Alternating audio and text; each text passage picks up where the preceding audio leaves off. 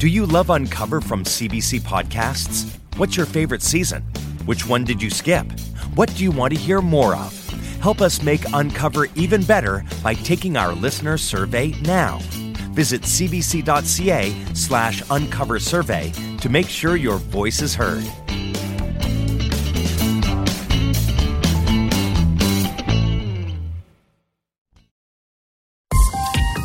This is a CBC podcast.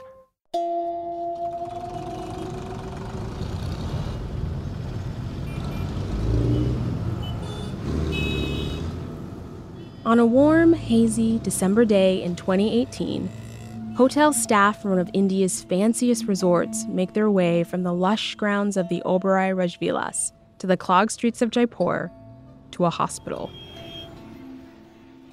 The hotel has a request, kind of a big one, really. Will the doctor accept a body for embalming? It's a man, a Canadian. He's died from a cardiac arrest, but they can't tell her much else. Dr. Simi Miura is weirded out by this. Why would a hotel bring me a body and not an ambulance? How come this corpse is not in the hands of the hospital where he died? And so she said, I think there's something fishy here. This is Nathan Vanderklip, the Asia correspondent for the Globe and Mail newspaper. And then she starts talking about the fishy circumstances, and she used that word fishy quite a number of times. And so, very deeply strange. The doctor refuses to embalm the body. Try elsewhere, she says. And so they do. This time, finding a doctor willing to do the job. What's not clear is how exactly this deceased man gets from one facility to the next. Who moves it? But what we do know is the next hospital does not have the same concerns as Dr. Simi Miura. Nihab Punya is a journalist for the CBC in Delhi. All they said to me was, we went ahead and embalmed his body without really telling me whether they identified him, saying that they had a death certificate, they had a police clearance, and that's all they needed. The death would be reported around the globe. Good morning, I'm Rachel Martin. Fans of the digital currency Bitcoin say they love it because it's secure, but investors in a Canadian cryptocurrency exchange are in a bind. They have this account worth $190 million US. Thousands of investors have money in there, but only one person had the password, and he died. The company's 30-year-old founder, Gerald Cotton, died unexpectedly in December in India. Quadriga CX left thousands of its customers with frozen accounts. And no one can access them. Quadriga, el mayor intercambio de criptomonedas. Quadriga CX நிறுவனத்தின் நிறுவனரான 30 வயதுடைய Gerald Cotton. Astonishing story, raises all sorts of questions about cryptocurrency. This is the peculiar story of Gerald Cotton. It's a strange and shifting tale about his sudden demise, his company, and the disappearance of more than $250 million. It's about a secret past, hidden identities, and shadowy associations. My God, he was just like he was a kid playing a game. It just kind of spiraled out of control. It's about a young man who touted a new kind of currency, digital, the future of money. He peddled the idea that Bitcoin would revolutionize how we live. The Bitcoin community is trying to move away from the traditional forms of currency and into this modern digital currency. And it's kind of like we the people for the people. Yeah, exactly. It's pretty much money by people for people. Over its short life, Quadriga CX would attract hundreds of thousands of customers from all over the world. It was a Canadian company, so people thought it was safe. I think they started resorting to very shady methods of moving money. Dread that just fills you with horror at the thought that you have lost that amount of money. We're about to take you down a virtual trail to see what really happened at Quadriga CX. The curious circumstances around its creation, its collapse, and why, more than 2 years later, conspiracy theories persist as to whether Jerry Cotton is dead or alive. There are deep oddities in this case. Does somebody who appears to be in reasonable health, who is young, do they die that quickly?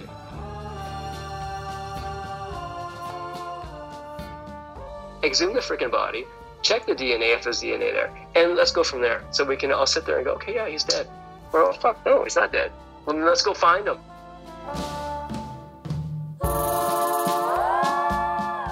I'm Takara Small, and this is A Death in Cryptoland.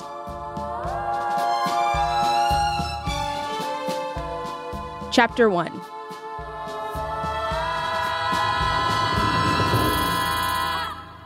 The body.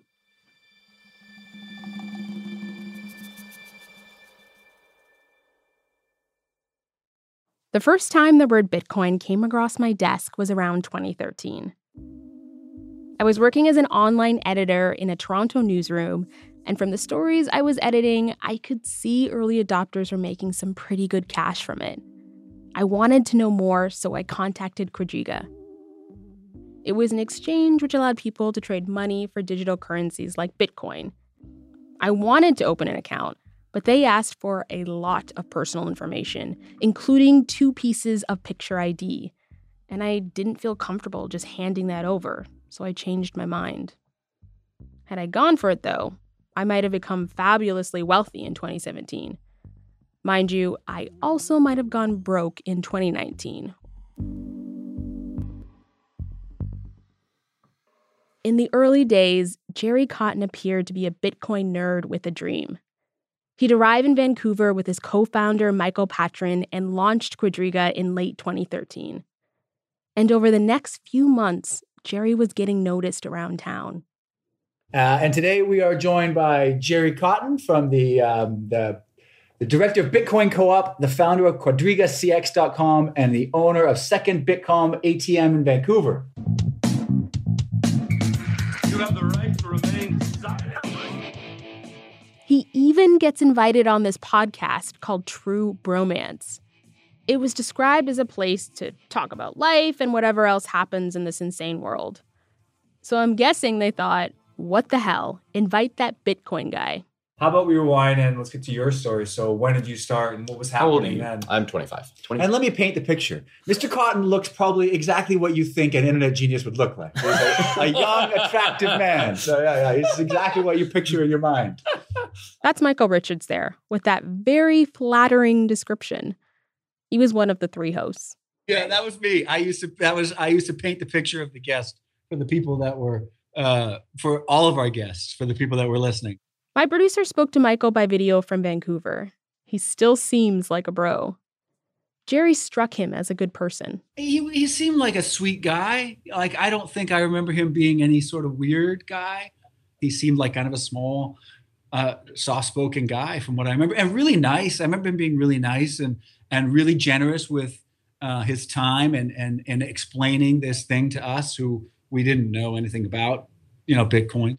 So just imagine. There they are, the bros, recording in one of their apartments in Vancouver. Apparently, a roommate has been sent to his room to keep things quiet. They're drinking, and they're trying to wrap their heads around cryptocurrency. I was doing some research because I knew you were coming this week, and I was, to be honest, I got more confused doing the research than I had been to start with. So the Bitcoin itself is, it was explained, the way I heard it explained was that it's basically like the internet. And the host is wondering if people are actually out there selling these crypto things. So Jerry patiently explains that Bitcoin itself isn't a physical thing. We're kind of promoting a new way of thinking of how money works. Instead of using traditional currency, which is basically antiquated. Antiquated. That's what I was looking for. Yeah. For a guy who drew on antiquity to name his company, there's something kind of funny about Jerry stumbling on that word. Quadriga is the name for an ancient chariot pulled by 4 horses. It symbolizes victory, triumph. For Jerry, Bitcoin seems to have been his golden ticket. He embraced it in 2011, he told the bros. Up until then, it hadn't really caught on. No one was really doing it. It was a few people on the internet. Right. Unfortunately, I didn't really get into it as early as I wish I had of. I mean, a total conspiracy nut was the one who actually told me about it, and I didn't really take him seriously. Right. Like you, I read about it and thought, this is ridiculously complicated. Right. And I really didn't explore it much further until a few months down the road when I noticed the price going up and when I started seeing it in the news a bit more. Jerry described himself as a trader, as though it were the stock market. He told them he'd been doing quite a bit of arbitrage. But what is arbitrage? Sorry. Arbitrage is basically a financial term where you buy something at a lower price, resell it at a higher price instantly. Oh. So you never actually have any chance of losing money. Right. Mm-hmm. Oh, okay. Oh, well. You exploit discrepancies in prices. Mm-hmm. Exactly. So you'd have... That sounds like a good deal. Yeah. It's quite the pitch. Just buy low on one exchange, sell high on another. And how many coins did you buy at a time like this? Oh, like hundreds or so. Really? It was very profitable in November. And are we hanging out with Mark Zuckerberg right now? Is that what's going on? Unfortunately not. My producer Enza asked Michael what kind of impression he'd been left with about Quadriga. They were doing weird things with computers and making money. I just remember thinking it was kind of hokey, the whole thing. Well, one of you was asking, I don't know if it was you, about who's your clientele? Who are your clients? A Serbian hitman? Was that you? Right. Yeah. And I think that was our impression, that it was all sort of, shady and kind of back rooms and not, not something that necessarily I wanted to be involved in, obviously. For lots of other folks in Vancouver, though, the arrival of Jerry and his business partner Michael Patron signaled something quite different.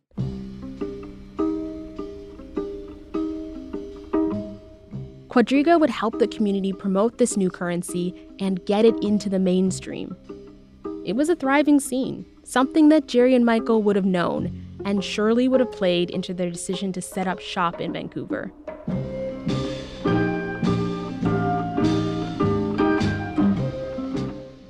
Andrew Wagner was a big part of that community. He got to know both of Quadriga's founders. Hello, you've reached Andrew Wagner. I can't come to the phone right now. My producers Enza and Joan have gone out to a suburb of Vancouver to meet him. Andrew doesn't always pick up his phone. He's more likely to use an encrypted messaging app for privacy. Oh, there he is.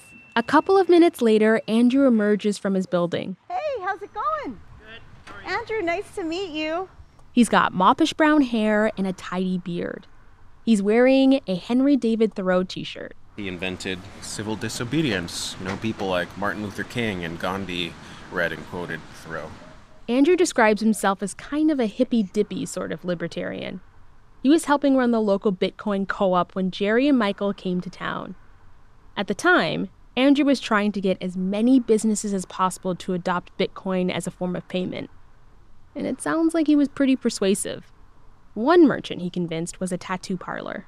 Yeah, so I was kind of drunk that day, and I kind of walked in there and I said, if you accept Bitcoin, I will get a Bitcoin tattoo, and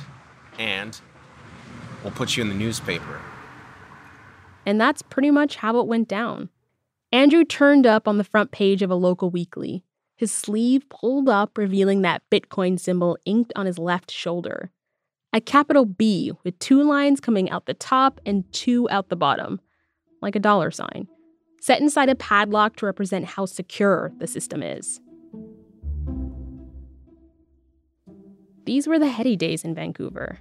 It was a community of nerds, Andrew says. 2 kinds. There's the ideologically motivated nerds and the nerds who like money. Andrew is an ideologue, a true believer. He sees cryptocurrencies as a way to help political causes. It cuts out the banks, a kind of stick-it-to-the-man philosophy. Jerry's philosophy, though, was harder to read. Jerry tried to not let it be known whether he was an ideologue or just business-minded. I often got a sense that he was business-minded because if someone said something in a meeting that was funny, like, oh yeah, that businessman doesn't know what he's talking about, or like a funny, sly way of making money, Gerald was more likely to laugh at jokes like that. Like, he clearly had his head in thinking of ways to get rich. but he didn't go out of his way to advertise it as much as others did. But if someone else made comments like that, you could tell his face would light up. Andrew thought Jerry and Michael made for an odd pair. Jerry was like the protege, or like a little brother tagging along. I never chilled with him much. He seemed like he was intentionally trying to inflate Mike's ego all the time, laughing at his jokes, just being a yes man, and I found it icky. In fact, a lot of people found them an unlikely duo. Jerry was the smiley CEO, and Michael was a serious guy with tattoos and an interest in martial arts. Andrew found Michael to be helpful. He shared what he knew about Bitcoin and trading. He was nice to all of us. I describe him as generous, although his generosity was kind of an ego thing at times. He liked to think of himself as an important person or a helper. But he was a complicated man. You know, he made it clear that he was not to be fucked with. It was a big thing for the crypto crowd that the company began sponsoring the co-op's events. It was a symbiotic relationship, Andrew says. They needed Quadriga, a seemingly safe homegrown exchange, and Quadriga wanted the publicity the Bitcoin nerds were generating. Gerald Cotton and Michael Patron opened a small office in one of Vancouver's oldest neighborhoods called Gastown. From what people say, there wasn't a lot to it, just basic stuff. A few tables, those ubiquitous steel fold-up chairs, some computer equipment. It was there that in early 2014, Quadriga launched a Bitcoin ATM machine. It would have been a big deal, but months before, their rival, the Bitcoiniacs, had unveiled the world's first. Media from around the globe turned out. For Quadriga, though, one of the Bitcoin nerds filmed it, Alex Saukheld. He liked Jerry, so he brought his kids down for the opening and offered to make a video. Maybe it'd be cool if I put a little video up of you helping my kids use the ATM, because I'm going to do it anyway. You know, make a little video. It's like, isn't this cool? Like, Bitcoin's so easy, kids can do it. No checking your identity when you're a child, right? You know, jokes like that. Like, my kid can now send money across the world, and she doesn't even know what money is, and she's still in a diaper. Okay, so first you push start. You can see Jerry standing over the toddler, pointing to the button she needs to press. Start cutting up there. He instructs her little sister, too. Her diaper hangs out of her red pants. Now put in the money. You can see her guiding a $100 bill into the machine. Yeah, so the cutest kids ever using a Bitcoin ATM. You know, a few people watched it, and Jerry was nice enough to walk them both through it. And yeah, posted the video, and it didn't really catch on. What Alex couldn't have known then was that in just a few years, that little video would get watched by people all over the world, looking for a glimpse of the man who'd run Quadriga CX.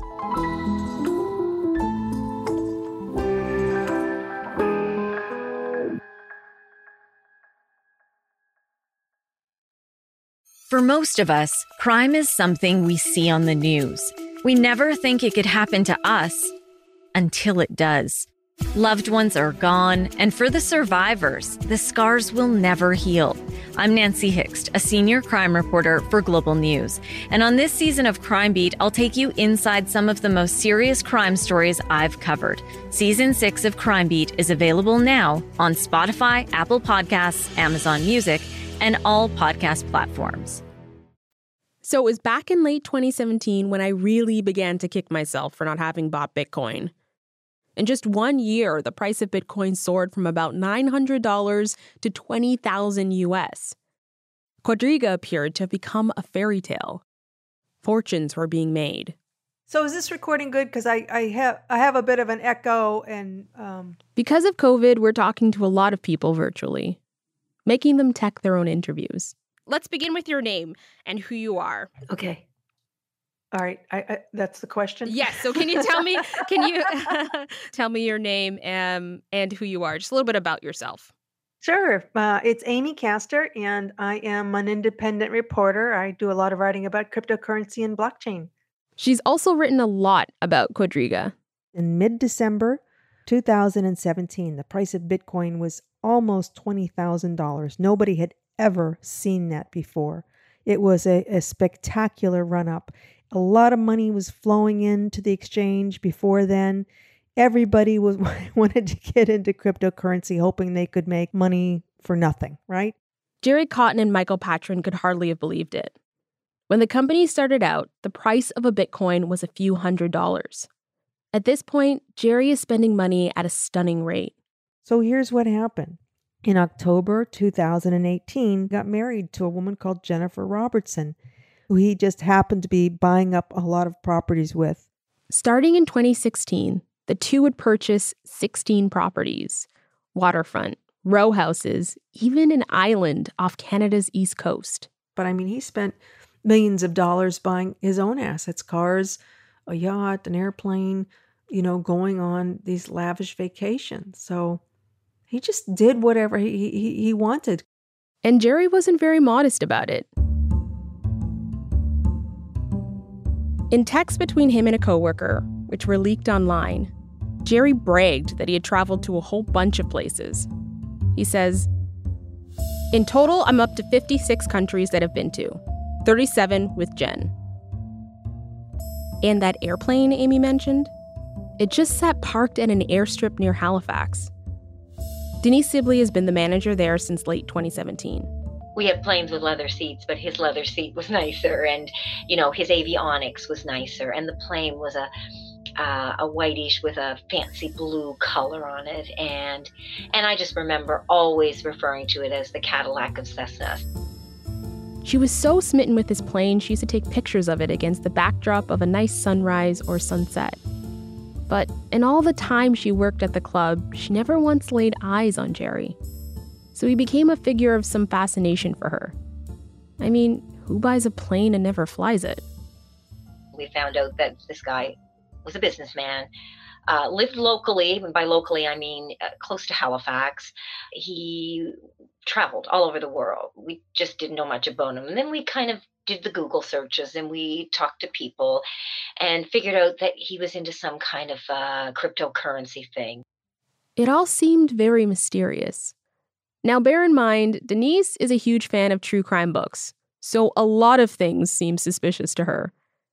Nevertheless, the intrigue was only heightened by the fact that Jerry was almost impossible to reach. He owed fees, not a lot, but enough that she wanted them. I had texted him and he didn't answer, and I called him and I said, "I've been trying to get a hold of you." And he said, "I don't answer numbers I don't know."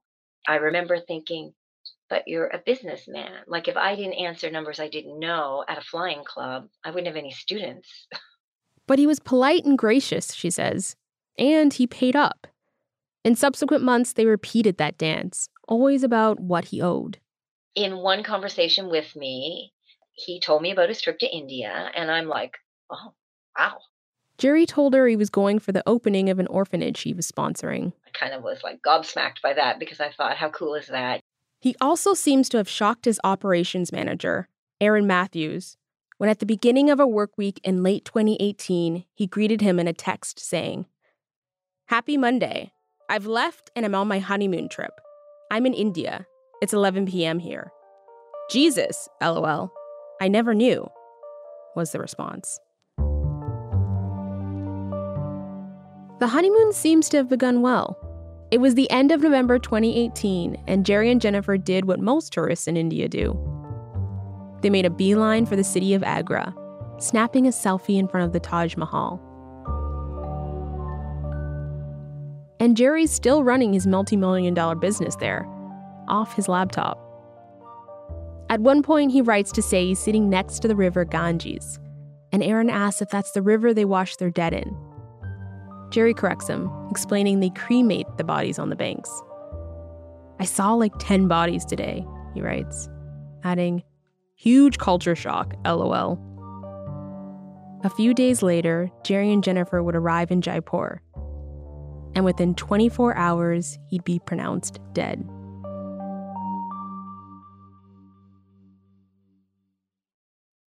Nathan Vanderklip is with the Globe and Mail. He's based in Beijing. He went to India in the weeks after Jerry's death was announced. The cause for intrigue, the cause for interest in this story, I think, is there's abundant causes for these sorts of things. But as far as Nathan spent time tracking down people and obtaining documents connected to those final hours. He was able to get surprising details, the kind that are normally hard to come by for journalists. Why would a police commissioner send me by WhatsApp copies of emails and copies of hotel check-in records? Why would they send me a detailed hospital report on the death? I mean, why would any of these things happen? I mean, India is kind of a remarkable place, or it can be kind of a remarkable place for a journalist. On December 8th, 2018, Jerry and Jennifer landed in Jaipur. They're picked up from the airport and taken to the Oberoi Rajvilas Hotel, which sits on the ominously named Gunner Road. Now, I have to stress, this is no regular inn. In the hotel's promotional video, much of it shot by drone, you kind of float over this vast area, a lush green forest. And smack dab in the center is what looks like a castle. As far as I can tell, it's just missing a moat. The room Jerry and Jennifer had booked cost more than $900 Canadian per night. The plan was to spend a few days there before heading south to a small village called Venkatapuram for the grand opening of the orphanage they were sponsoring. They donated to a California-based charity called Angel House, which, for about $21,000 US, allows a person to have an orphanage built in their name. Pictures that were shared later on social media show a low concrete building with a red and black sign affixed above the entrance, which reads, Jennifer Robertson and Gerald Cotton Home. Sponsored by Jennifer Robertson and Gerald Cotton. The pair would never get to see it in person. Almost immediately after checking in, Jerry says he's not feeling so good. And when he's there, he starts to complain. He says that he has some stomach pain.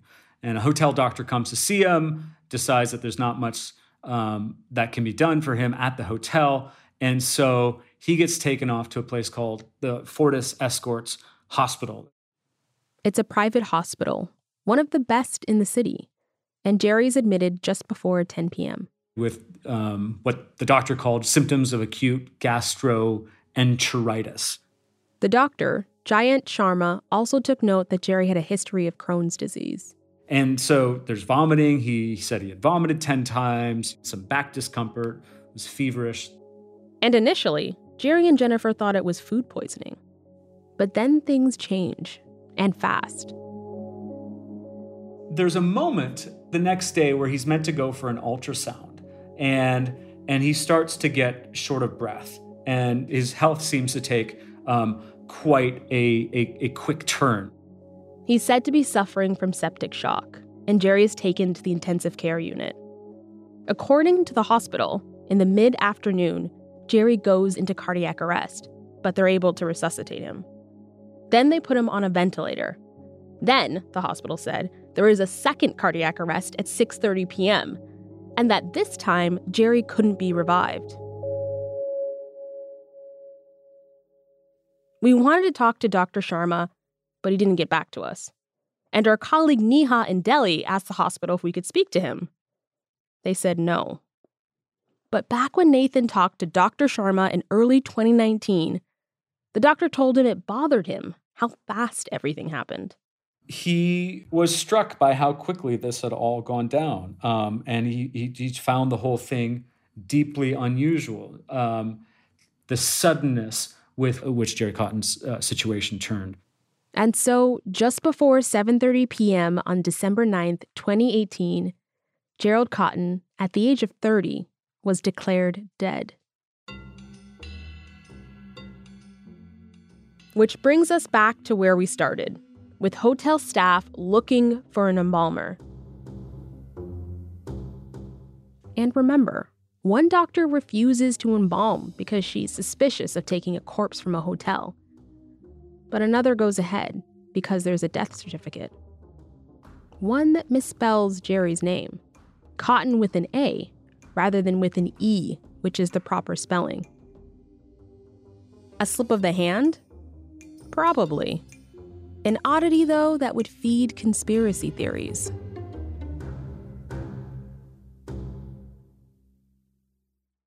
Jennifer checked out of the Oberoi that same day, December 10th, and she let the orphanage know their visit wasn't going to happen. Jennifer sent an email to the orphanage saying that he had passed away, saying he passed away from cardiac arrest. And then Jennifer said, I'm bringing his body home to Canada. Jennifer flew back to Canada on December 11th. And it was around this time that Denise, the manager at the flying club, was trying to reach Jerry again. This time it wasn't about fees. Someone was interested in purchasing his plane. She got a call back, but it wasn't from Jerry. And I said, hello. And the person said, somebody was asking about Jerry Cotton's plane. And I go, oh, yeah, me. I was asking about Jerry Cotton's plane. Well, you know, this is Jennifer Robertson, and I'm his wife.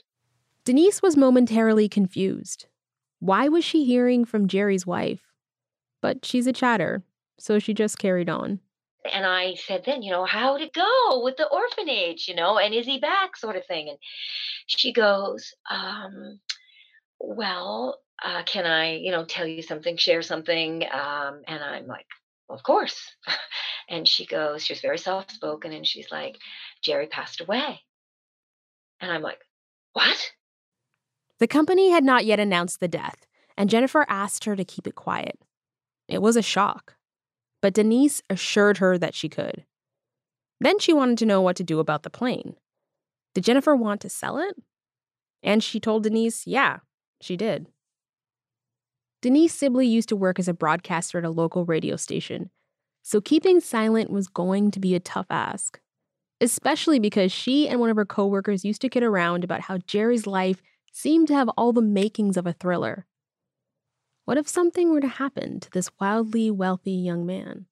So hung up, and I thought, this is weird. This is really weird.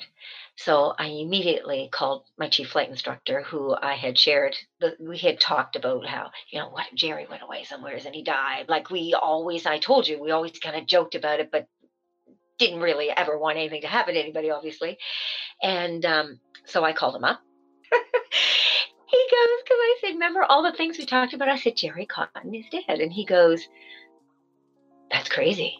And I said, I know. And then he goes, what if he's not really dead? And I said, I know. And as far as the public's concerned, Jerry won't really be dead for another month. Quadriga doesn't share the news of his passing until mid-January. Weeks earlier, on December 14th, on a cool, crisp day in Halifax, a group of friends, coworkers, and family gathered for Jerry's funeral. We're told it was a closed casket service. We know some of the people who were there, but they won't do a taped interview with us.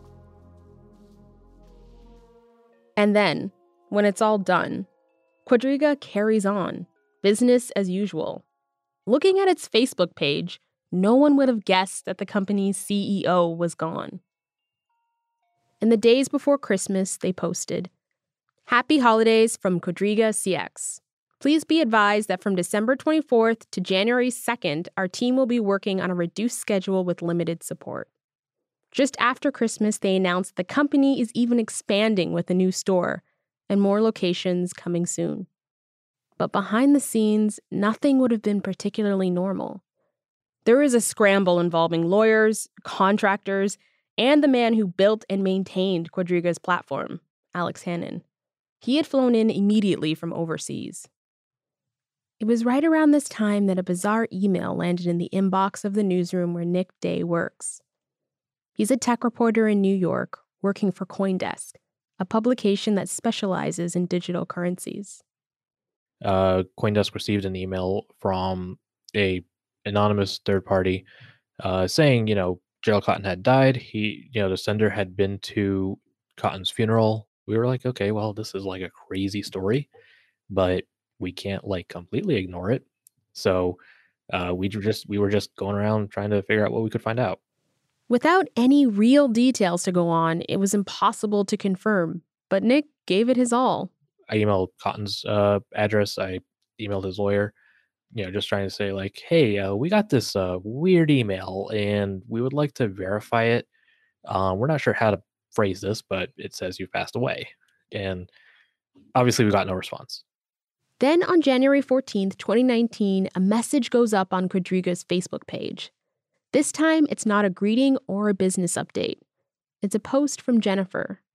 And she says, "It is with a heavy heart that we announce the sudden passing of Gerald Cotten, co-founder and CEO of Quadriga CX, a visionary leader who transformed the lives of those around him." She tells people he died of complications from Crohn's disease, and that it all happened while opening an orphanage for children in need. And she adds, Jerry cared deeply about honesty and transparency, and that he had unwavering commitment to his customers, employees, and family. She wraps it up expressing confidence that the leadership at Quadriga will carry on the work that Jerry began. No, we were just like, oh, wow, like, this is like crazy. Like, we were like, holy cow, like this is legit.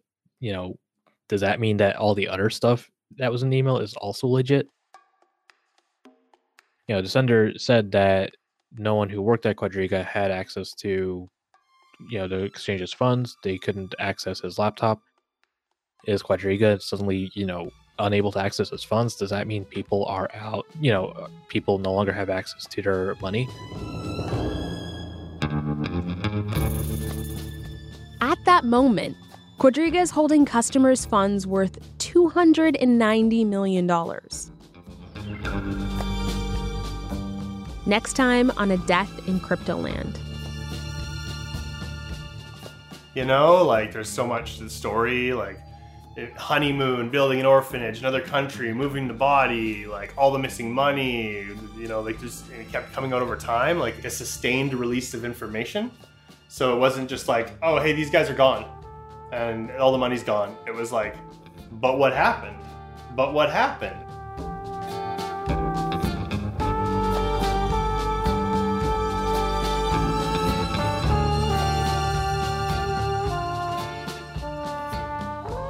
A Death in Cryptoland is hosted by me, Takara Small, and written and produced by Joan Weber and Enza Uda.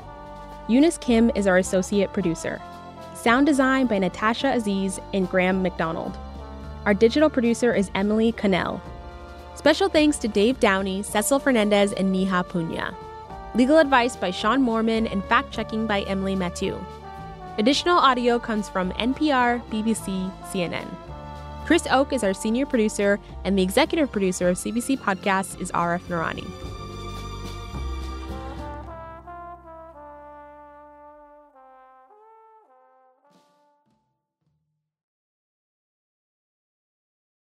For more CBC podcasts, go to cbc.ca/podcasts.